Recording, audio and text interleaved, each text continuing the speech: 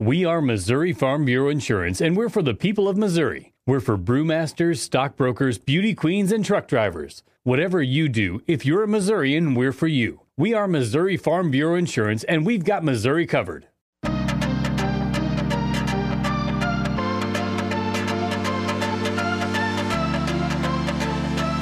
You are listening to Almost Entirely Sports with Joshua Briscoe. I got a woman to give me $50 because I told her I was Mike Sweeney, and she believed me. On Sports Radio 810 WHB.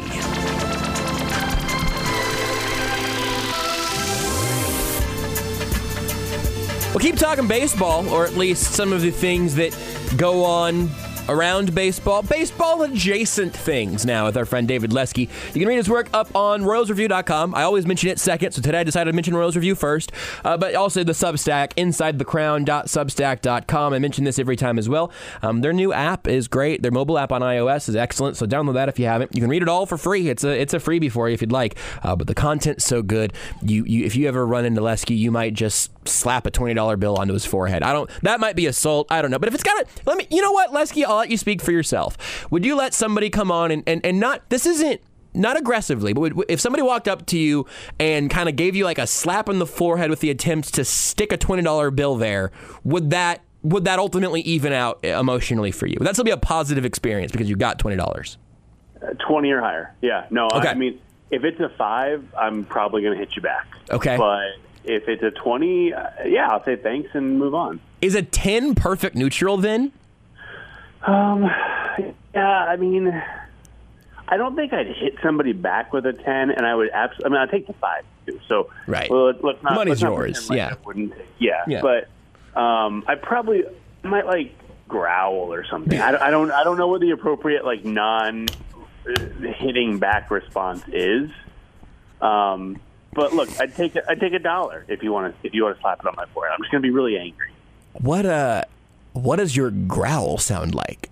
I don't know. I've never growled at somebody. I'm not sure what the appropriate response is. Okay. Because on one hand it's $10, on the other hand somebody hit me in the head.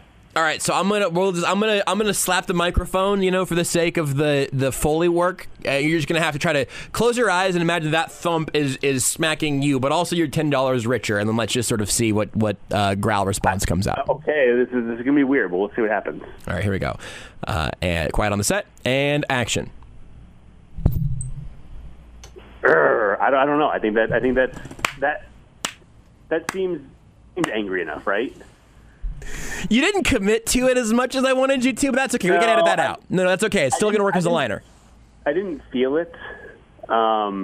True. I tell you what. Next time I'll come in studio, you'll hit me in the head, and we'll see what I do. When you come in studio, I think the exchange rate's okay. I think I'd slap you with $25 in jazz bucks. Let's see that. Yeah, that should work. That's about $10. That's directly interchangeable for delicious food. So I would get slapped for jazz bucks for sure. If people want to pay me for Inside the Crown and jazz bucks, I will take that as well. Yeah, jazz is great. I haven't. It's been too long since I've been. It's been way too long. I got some jazz bucks burning a hole in my wallet actually that I really. They're not open like after this show ends, I don't think, right? Okay, well, I'll figure it out. I got to get my way back out to jazz. Anywho, are you just fully Royals playoff race is on back in contention because they did win a baseball game, or has your spirit been large? We talked to Alec last hour, and I want the spark to come back into his eyes at some point, but I feel like you still might have a little bit of life in there, right? Yeah, I mean, Alec might have some dead eyes. The thing, the Royals are 27-47, but if they keep up their pace of the last day, they will win 115 games. This is not a drill, guys. They are on pace for 115 wins if they continue the way they played on Wednesday. You believed that even less than you believed the growl that you did. Yeah, I know. I tried. Look. You wanted hope. I provided words. No, listen to this. I got it. I'm going to bring us back around because I just feel like it's so hard to start anywhere other than something vaguely negative around the Royals right now. And we're going to get to it. Most of the Royals stuff is negative. You look at their record. I would say that they are appropriately. Their record is appropriate to how they make me feel right now. But I don't. always want to do that. It's no fun. So I do. Let's talk about Vinny Pasquantino some, because he is here. They did trade away Carlos Santana. They did get something in return there as well. There's something to sing about if you'd like on that front. But I am so interested in Pasquantino, both as a hitter and also as a theater kid, which also was a conversation topic with Alec that just makes me very happy. But I'm curious what you see whenever you look at all these traits. You talk about his mastery of the strike zone and what he's been able to do as not an absolute, pristine, the 300 something overall pick if you're doing all that math, probably deeper into the threes. I looked it up earlier. 319. I feel pretty good about that as my, dart throw. I feel like this is a fun story and that he's a fun player, but I want to understand better what it is that makes him special. Well, I mean, first of all, you're right. Let's be positive, and let's give the Royals some credit, because that is an 11th round pick that they turned into a legitimate prospect. Yeah. Look, 11th round picks make it. It's not like it's not like Gerard Dyson in the 50th round or Mike Piazza in the 62nd round. But the Royals and their change in offensive development in the minors, maybe he would have made it anyway, but let's give the Royals some credit there. Yes. They turned him into a place that I don't remember where I saw this, but Baseball Prospectus was going to put out their midseason list. And I think I saw that Pasquantino was going to be top 20 in all of baseball. That's wild, yeah. That's incredible. This is a guy who, when he was drafted, was organizational bat. Yeah. So, big props to the Royals on that. What's so intriguing about him, and I think we saw it in his first at-bat yesterday, the first plate appearance, I should say, because it was a walk. He was 0 for 4 in his Major League debut. I think he saw 6 pitches. Mm-hmm. He hit the ball hard a couple of times. He did not swing and miss. He also did not swing and miss yesterday. But he comes up in his 5th big league plate appearance with 2nd and 3rd, 2 outs. And I don't know what percentage of players who are in their first 20 plate appearances would not be overeager to try to get a hit, try to drop a ball in the left field or right or wherever and drive in 2 runs. I would guess that percentage of those who would be maybe not over-swinging, but maybe a little over-aggressive would be above 90%. And he took 6 pitches because, you know what?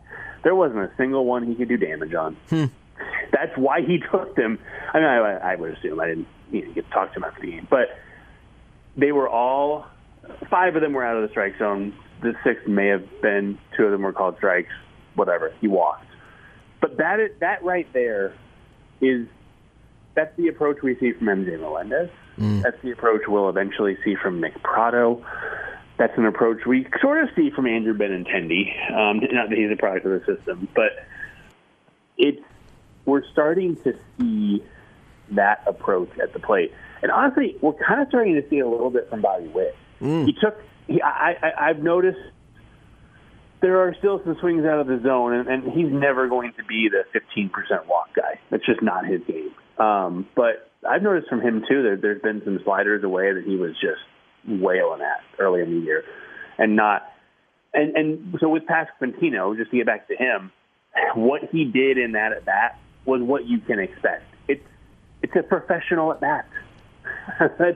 That's what it is, and that's the sort of thing that allows players to succeed in the majors. He doesn't have the best tools. I mean, he's not going to win a race. He's not the best defender. He's just not that athletic of a guy, but he can hit, and he knows the strike zone. He knows what he can hit, and that's what's going to lead him to succeed. And I think it's going to be fun to watch. I can't remember what year it was with the Twins, and there's other teams too, but for some reason the Twins jumped out, maybe 19 when they hit all those home runs. Maybe it was even earlier. It felt like going through that lineup was exhausting to watch because every single at-bat was a good at-bat. And I feel like the Royals are kind of almost starting to get there. Not every single at-bat. They're not there yet. But you look up and down the lineup, and it's a little better.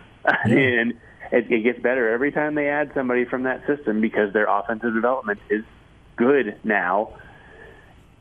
It's nice to see. It's nice to be the one causing people to be exhausted, not the one on the other end of the exhaustion.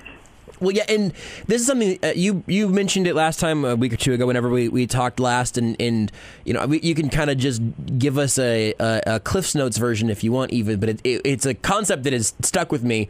The idea of quality of pitches not just being balls and strikes or just getting your bat on a ball and trying to get it into play, but spitting on pitches that maybe it'll be a called strike, but you weren't going to drive that ball anyway. And so ultimately the value of you swinging there on a 1-0 count or whatever, not actually a valuable ball to swing at. Again, that's something that I just explained really poorly in hopes that you would explain it better, because it's something that people should listen to, I think. Well, yeah, I mean, there are pitches that you can drive and pitches that you can't drive, and sometimes the pitches you can't drive are strikes. And it's the whole concept, and they talk about this in the broadcast sometimes. One of the things that I actually agree with, because that is rare. I feel like I agree with what they talk about on the broadcast. But the first 2 strikes are the hitters, and then the third strike the pitchers. Mm-hmm. You're going to have to swing at a pitch that you can't drive, potentially. Mm-hmm. But on those first 2 strikes, if you have the confidence to hit with 2 strikes, look, that's why Nick Prado's strikeout rate is pretty high in AAA, but his swinging strike rate isn't terrible. I mean, it was, I don't know what it is today. Last time I looked a couple days ago, it was 11.7%, I believe. Close enough. However much it's moved since then, I forgive you on the rounding error. Right. I'm sure it's not very different. And he's hit a couple of home runs since then. So that's not a crazy swinging strike rate, but his strikeout rate is like 31%, because he gets into counts, and maybe he might even be a little bit too passive at the plate. Mm-hmm.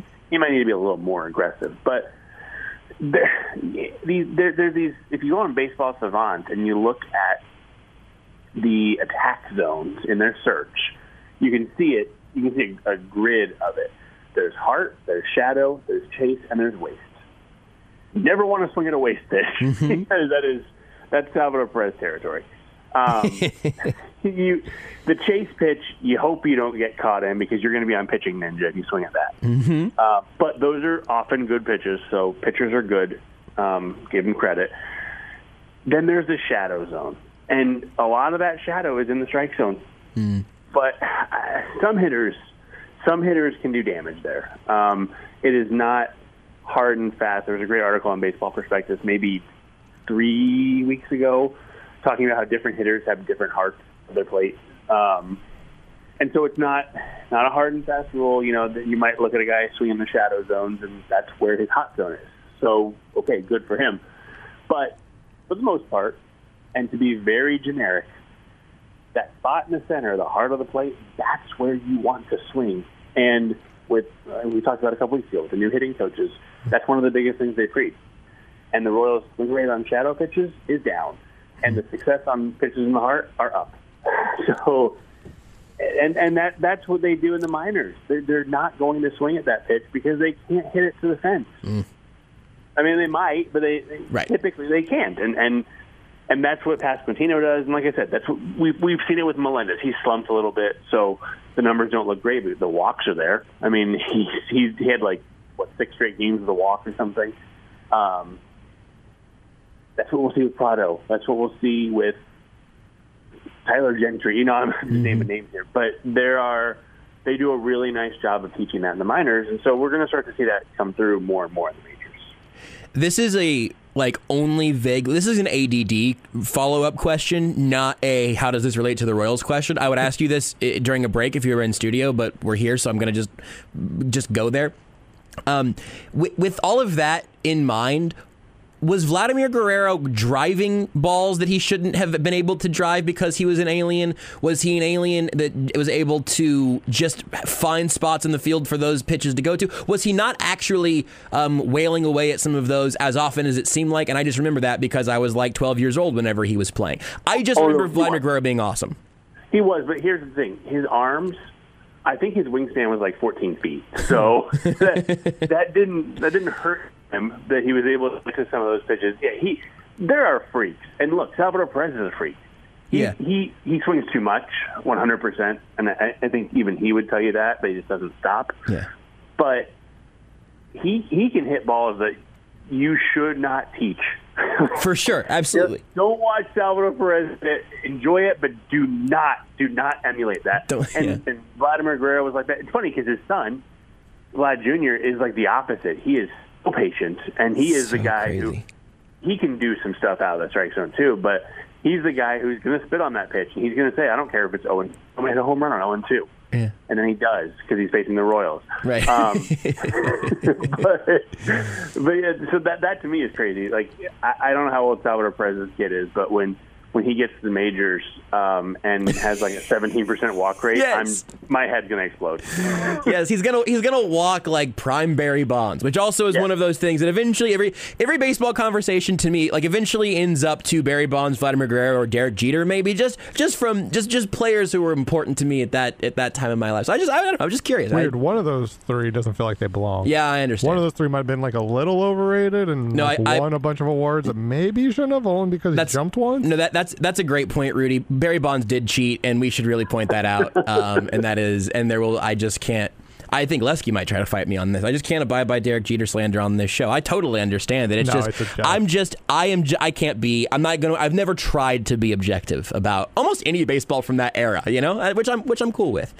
I'm okay with slandering Jeter for what it's worth. I knew you would be, and you know what? I'm okay with you slandering Derek Jeter. I'm just not going to. Lesky, you probably know this, but there's a chance you might, because I don't know if we've ever talked about it. So I've been in Josh's childhood bedroom. Pause. Just give that a second. Let that one breathe. Go ahead. And I have questions. We'll talk about please, please, if you would just please hold your questions until the end of the presentation, and then we'll take questions from the audience.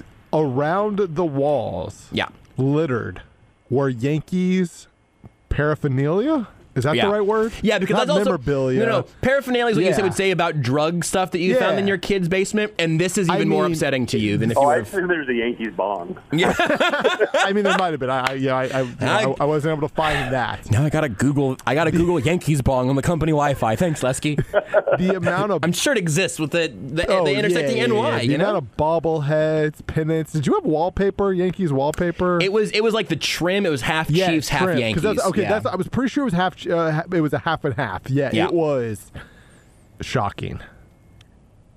We will now take questions from the audience.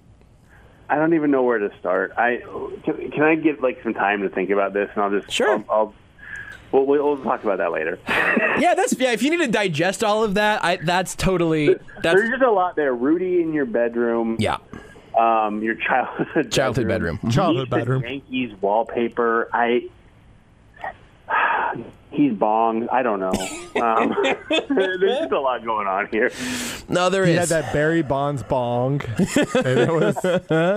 I had my extensive collection. Here's the most shocking thing. I don't actually think is anything that Rudy said. I think it's that I loved baseball so much that my room, like I had a shelf that like ran around the edge of my room, like a ledge and shelves on the wall. Almost all of it was covered in baseball bobbleheads and action figures and the like. Which again, to my current brand, that might be the most jarring thing.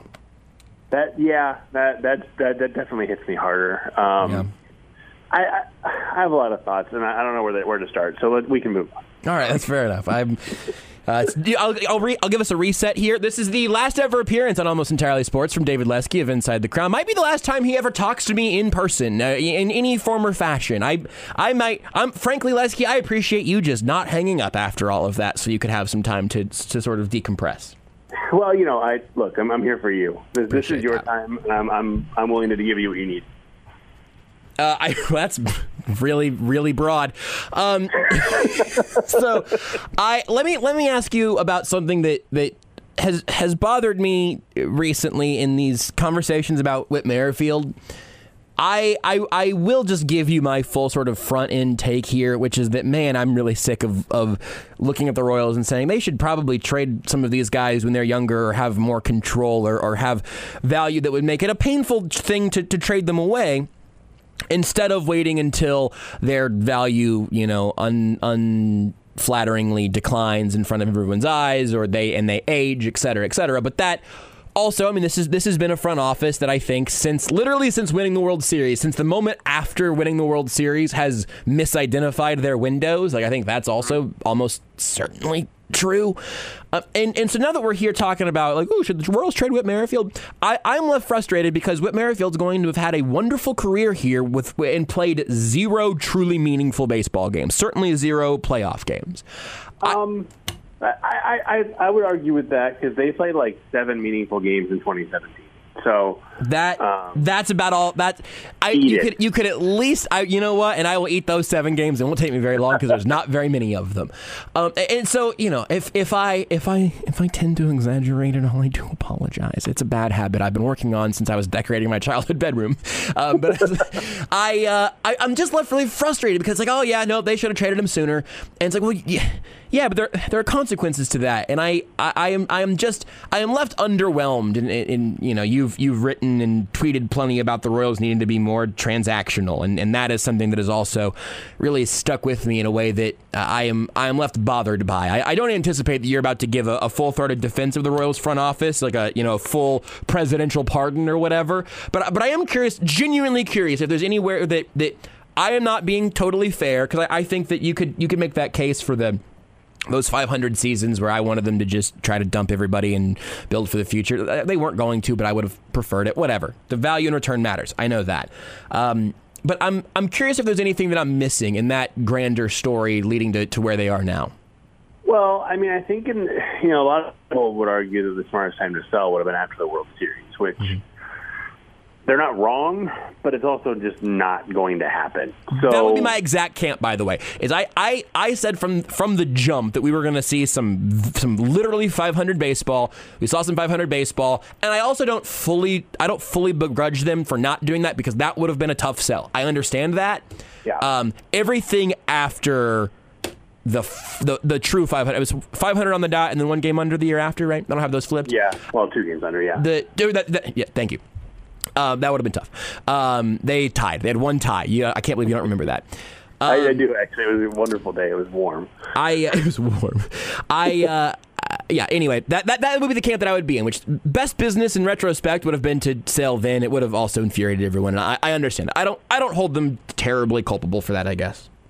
So here's the problem. And this is actually sort of a defense of the Royals, because in 2016, I don't know that they would have sold, but their 2 best pieces were Wade Davis and Lorenzo Cain, right?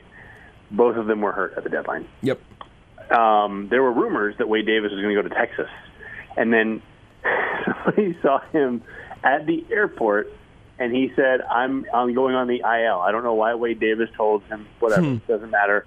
I don't remember the story entirely because it's been 6 years now, almost exactly, actually.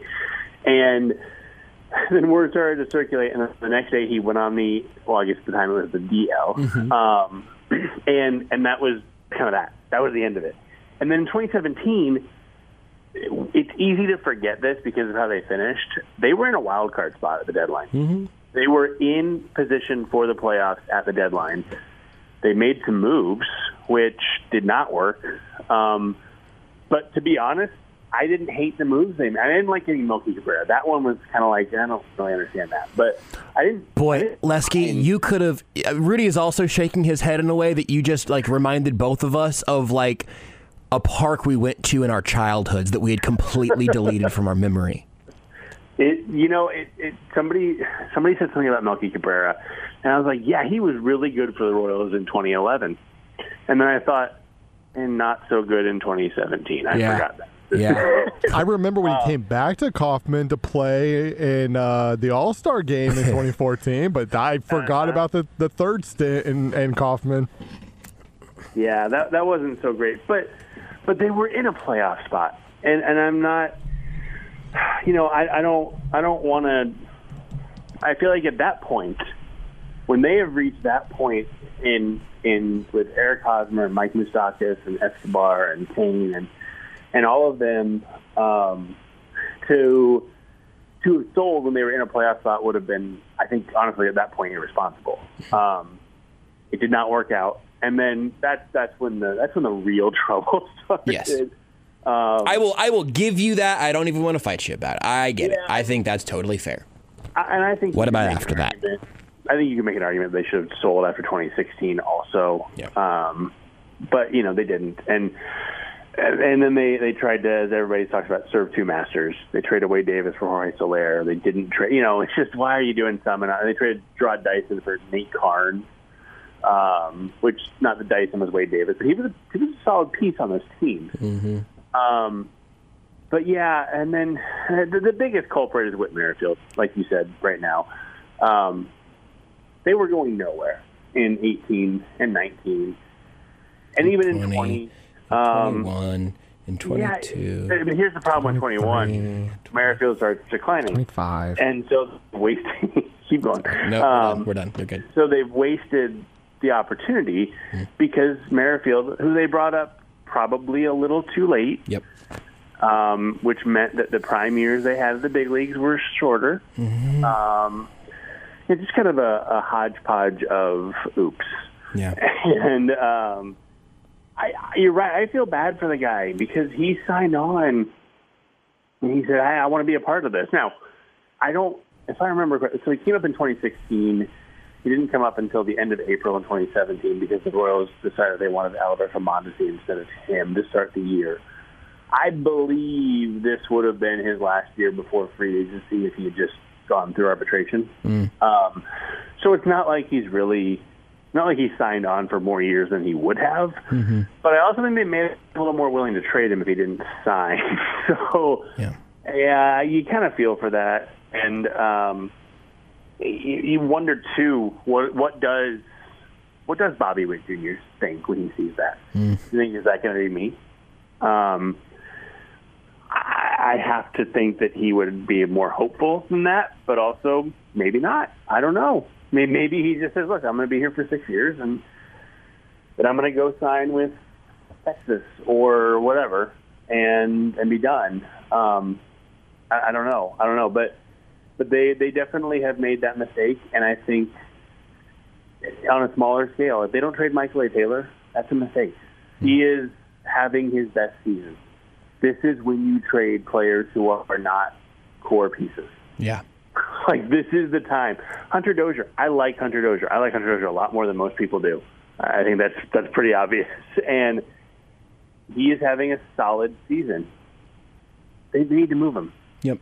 There are teams. Look, I think the Red Sox remain an absolutely perfect fit for Hunter Dozier. They have lefty outfielders who could use a platoon partner. They have a first baseman who can't hit. They have a DH who is going to be a free agent after the season, so 3 years of a relatively cheap contract left on Dozier would be useful to them. I mean, there's a lot to like from the Red Sox perspective about Dozier. Plus, that 314-foot line would treat him very well for half of his season. So they need to be making those moves. And if they can get something from Merrifield, do it. Now, he is clearly on the downside of his career. There is no other way to look at that. But I mean, let's go back to the minors. Michael Massey, he doesn't have the approach that like Melendez and Pasquantino and Prado do, but he had another home run for AAA today. He is hitting the snot out of the ball down there, and he has to be added to the 40-man roster this year. He's a second base. Do it. Get it done. Move Merrifield, get what you can for him, and bring up Massey. I don't have to be tomorrow, but I mean, that makes sense. They need to. I have faith they're going to move Benintendi because they have to. They don't have a choice on that matter, so they're going to. But Taylor, Dozier, Merrifield, it just makes sense. Makes sense to move them.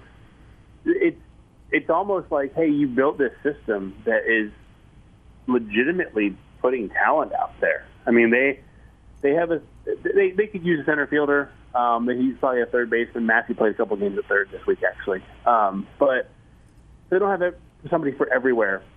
But they've got pieces all around the diamond. Trust your system. If you built this, then you should have no problem saying, hey, look, thanks for your service, Hunter. We really appreciate it. Enjoy your time in Boston or Philadelphia. Not Philadelphia. They can't afford another bad defensive player. But somewhere else, whatever. But it doesn't make any sense. And so his loyalty that you think is being so good to these players is actually hurting them. It's hurting them because it's not allowing the Royals to be as good as they can be, and it's not allowing these guys to get to the playoffs. Yeah. It's like reverse Stockholm Syndrome. Yes. It really is. So that's all. I mean, yeah. So I was going to ask a minute ago if there's basically anybody over the age of 25, 26, 27, covered my bases, that you would not trade away who's not nailed down. You mentioned anyone who's not one of those core pieces, though. So I'm taking that for what you would do. Where are you at in terms of confidence that the Royals will do something in that category? Again, maybe it's not every single guy that isn't that isn't in one of their first couple years in the big leagues, but in terms of the super obvious ones like Benintendi, or the ones that are maybe a little less obvious, at least from the Royals' track record, like Hunter Dozier, what's your best bet as of right now? Well, and don't forget Scott Barlow and Josh Staumont. Yes, Staumont's on the IL, but yep, both those guys.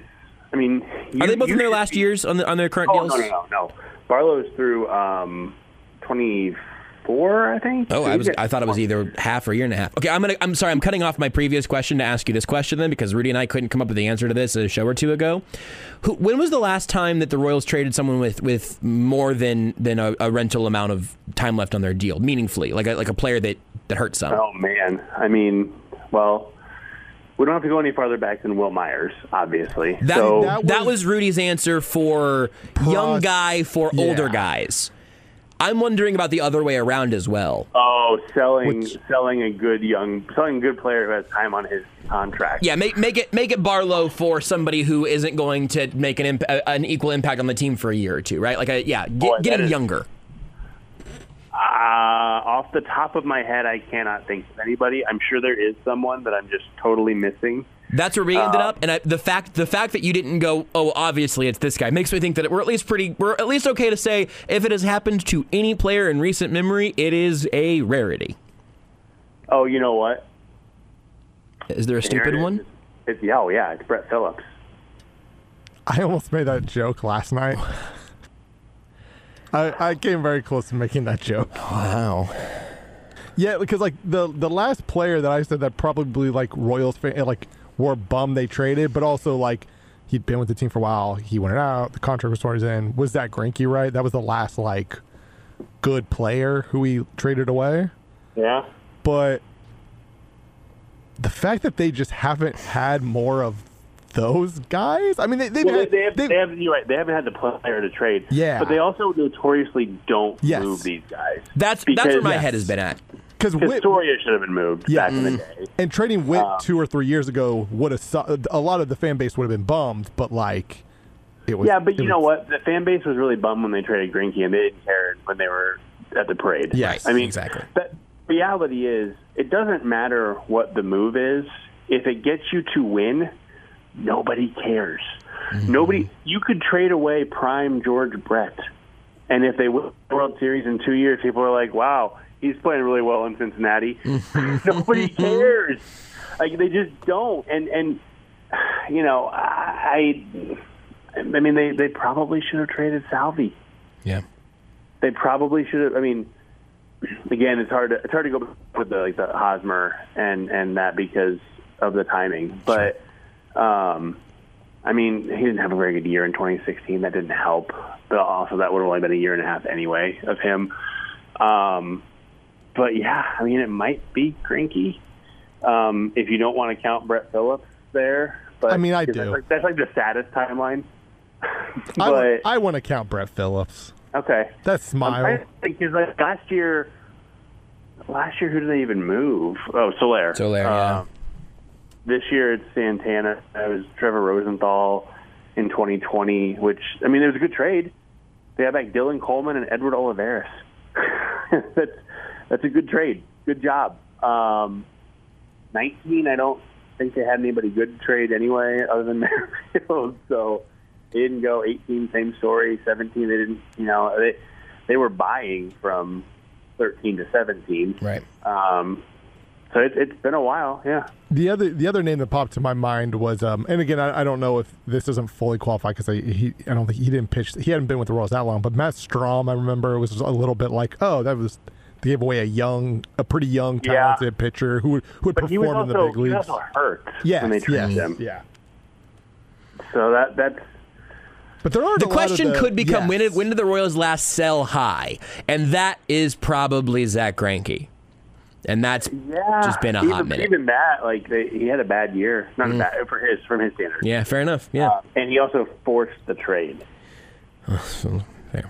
I would rather talk about Kevin Durant again now that you've said that. So yeah, Barlow does have 2 more years of arbitration after this one. So real quick, then, like your confidence level that they will actually move somewhat aggressively with players who aren't just Andrew Benintendi, who you almost have no choice. 12%. I think that cool, and that's because I think that Michael A. Taylor could go with a year left after this year. I don't think they're. I don't know. Here's the problem too. Who's making the decisions? Is it Dayton or is it JJ? I mean, I think we think it's Dayton, but we don't know that. Yeah. And we also don't. And if it's not Dayton, we don't know how JJ will operate. Yeah. Good point. Good point. And so it's hard to know for sure. Maybe we'll find out who's calling the shots the day after the trade deadline or the hour after the deadline. Maybe we'll know.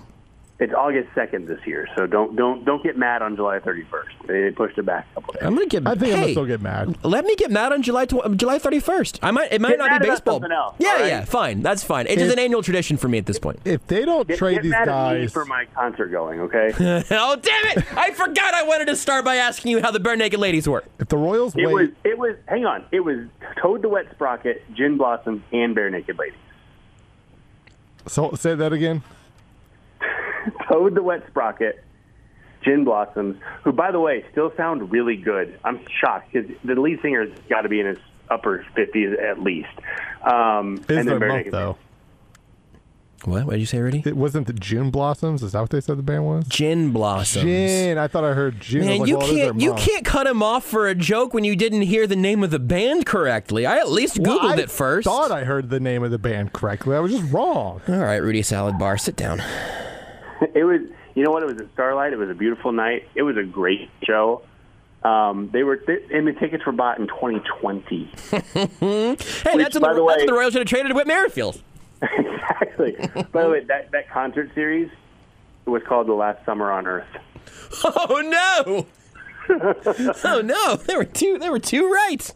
They were wrong because it was the summer before. But it was. Yeah, no, it was a good show though. I was happy to have missed talking to you last night and traded it for tonight because of that show. No, this ended up working out beautifully, and I appreciate you basically just having a whole set list with us here this evening. So we'll let you go, and Rudy's gonna, I don't know, clean out, grab some Q-tips or something. Just try to clean out in there. Put some rubbing alcohol on them. I promise it won't burn. That's all the endorsement I need. Can you put rubbing alcohol? If you type R, the first thing that comes up is rubbing alcohol in your ear. We will listening. We will bring you the answer about that, and probably talk more about the Royals whenever we come back after we let David Lesky go. We'll talk to you again soon, Lesky. Appreciate your time, and we'll continue to shuffle people over to the newsletter to the best of our abilities. And I'll go clean up my childhood bedroom. I appreciate all of that. Thanks, guys. David Lesky, Inside the Crown is the Substack, InsideTheCrown.substack.com. You can also get some of his work over on Royals Review. Follow him on Twitter at DBLesky. And I almost started just reading Google about the rubbing alcohol in the ear thing, but I really do want to make sure I get my facts right on this one before I give terrible medical advice on the radio. Terrible sports advice, no big deal. Terrible medical device, device, did I say? You did. June Blossoms. It's a good band name. Still available.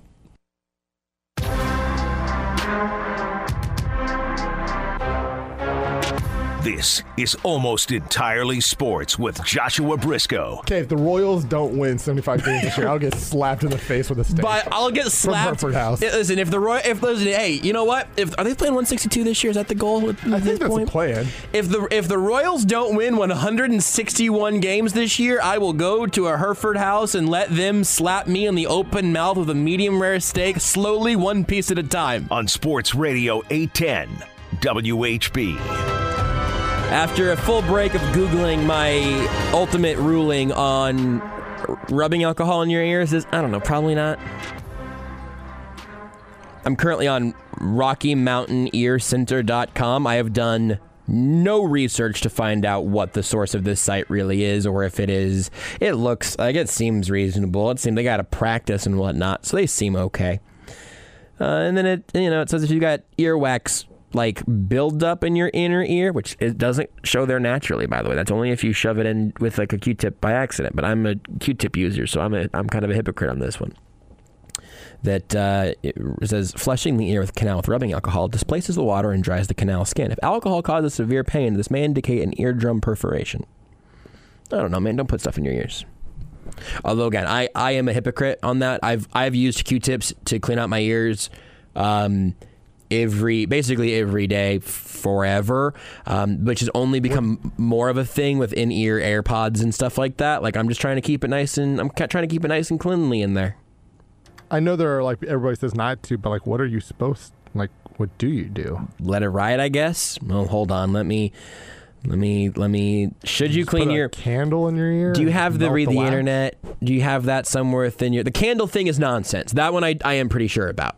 I'm not really quick, I'm not a doctor, but I can read what the internet says. I've seen things where it's like you even if you don't put the candle in the ear, like you put the candle in the ear, you light it, you pull it off, it's like, oh, look, there's the earwax. If you light it, even without putting it in the ear, you still see all that wax. It's just like the wax of like on the paper. Yeah. That one I think is a scam. I bet it feels wild though. Here, you want to, hey, should you clean your ears? Is that a question you're asking? Well, here's what RockyMountainEarCenter.com says. And now, Josh reads the internet. Wax is not formed in the deep part of the ear canal near the eardrum, but only in the outer part of the canal. So when a patient has wax blocked up against the eardrum, it is often because it says he, it's very, very judgy, but yeah, this seems like a pretty male thing to do.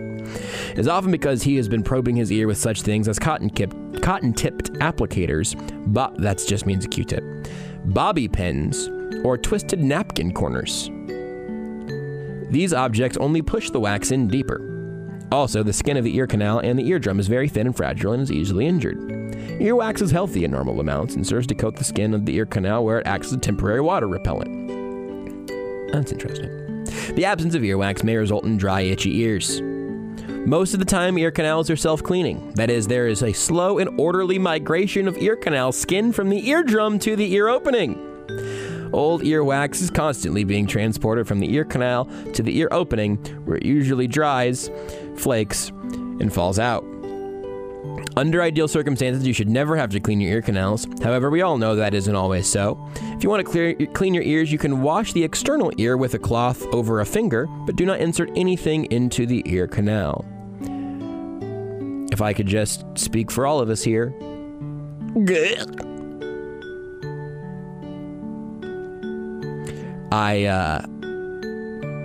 Listen, I don't want to, ever encourage anyone against good medical advice. I won't do that now.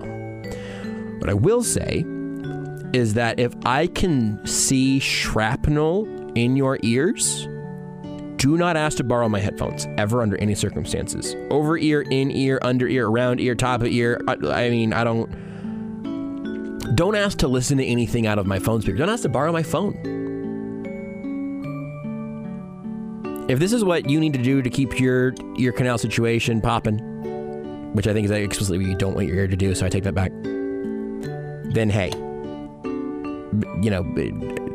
ask your doctor if having waxy ears is right for you. Far be it from me to tell you what the choice there would be. Ask your doctor. But do not ask your doctor if you can borrow their AirPods, because I hope they will say no.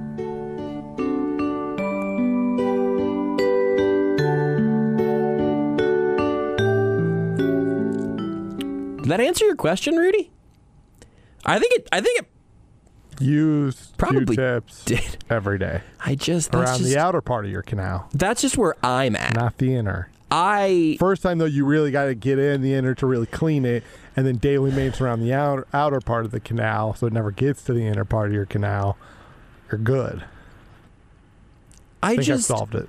I'm confused. Want my ears to be clean and not leave anything on the... No, I think that's... It just seems reasonable, right? That's fair, yeah. Anyway. What else were we going to talk about here? We need to follow up with anything on with Lesky? I'm going to talk about the ESPYs again, but I wanted to get some distance between earwax and ESPYs. And Westbys. Yeah, no, or Westbys. Well, you know what you shouldn't put in your ear? Your honorary ESPY trophy, because the ESPYs are back here on Sports Radio 810 WHB. Did you just turn off my microphone? What just happened? No, your mic's on. What did you? Were you talking? Was that your talk back? Yeah, it was I my didn't talk hear back. a syllable that you said. He said 4 minutes remaining in the show. I probably didn't push down on it hard enough because I was laughing. It cut out my audio. Yeah, it felt you just like I were didn't, quiet. You're just a quiet it just fella. felt like I didn't necessarily fully get on it. It was just kind of like on the corner almost, maybe. So maybe I just didn't. That also was great. a weird effect of what was happening, dude. Yeah. Okay. Well. Anyway, Can Josh. Is my hello? Can you try? You can vote on the honorary ESPYs. That's focusing on our community here in the greater Kansas City area. And I know that ESPN Wichita's getting in on the action as well. But if you want to vote on the honorary ESPYs, you can do that at 810WHB.com. Just go to the website. You'll see places where you can click to go through and vote on who you would like to win the honorary ESPYs. Hear from us here at Sports Radio 810 WHB, and all of that is brought to you by our friends Mike DePasquale and the law offices of DePasquale Moore, our friends at Sandlock Goods, Google Fiber, Metcalf CarStar, and the Office Products Alliance. So thanks to all of them for making the honorary ESPYs possible yet again here. It's a cool thing we're able to do, so if you want to vote, again, 810WHB.com. Did you think that KD was going to get traded today? Kind of. The way things are moving at 2 o'clock. It looked like things were picking up a lot of pace to where it was like, oh, this is probably going to be done by 6 o'clock-ish, 6 or 7. Somebody else framed it this way, but two teams in college sports left a conference that they had been in for 100 years in a day. I mean, obviously the groundwork had been done, but we found out about it, and it officially happened in a day. Should I feel better or worse about Kevin Durant that we have gotten almost to 10 p.m. tonight and he has not yet been moved? Can I say neutral? Because Sure. I don't think you should. I certainly don't think you should feel worse. I think some of this is I think Brooklyn's going to try to get as much as they can, and you're going to do a little bit of leverage. And I'm sure they asked for Devin Booker's name was mentioned. Obviously, I think Phoenix was like, of course not. That's why would we make this trade then, right? What's the point? Why would Durant want to be here? I'm also sure they're probably a lot of it is, hey, we want to give you DeAndre Ayton. Maybe Brooklyn's not super interested, but at some point, you got to. It also sounds like they're not that interested in what Miami's offering. So the Miami's players. So it's like they can't take Bam. You just have to take somebody. Yep. No, you're right. My hope is that this is now a matter of maybe it is the Suns trying. Whoop, and you sure are. That's true. You are listening to Almost Entirely Sports. When it's late, it happens. Or you hit the wrong button. Not my best. Yeah, I mean, I get it. Did you say something? Is my mic on? I'm hoping maybe they're just out there hunting for a third team that would be excited to add DeAndre Ayton, or maybe it's the Nuggets. They send Bridges, you know. Because you're right. If you're the Nets right now, you need to get at least one guy that you can really sell as somebody to pair with Ben Simmons, honestly, which DeAndre Ayton would. I think that the DeAndre Ayton, Michael Porter Jr., Ben Simmons trio would be kind of fun. It'd be kind of fun in a kind of hectic, chaotic way. Bridges, Ayton, and Simmons would be fabulous. Yeah. I imagine that eventually that seems like the best package that they're going to get. It's a little interesting that they don't seem to be interested in picks really at all. Also, they got to figure out what they're doing with Kyrie, so still a lot of moving parts. This is the last show of the week for us, the KC Current, tomorrow night. We'll talk to you next week. Till then, bye, Mom.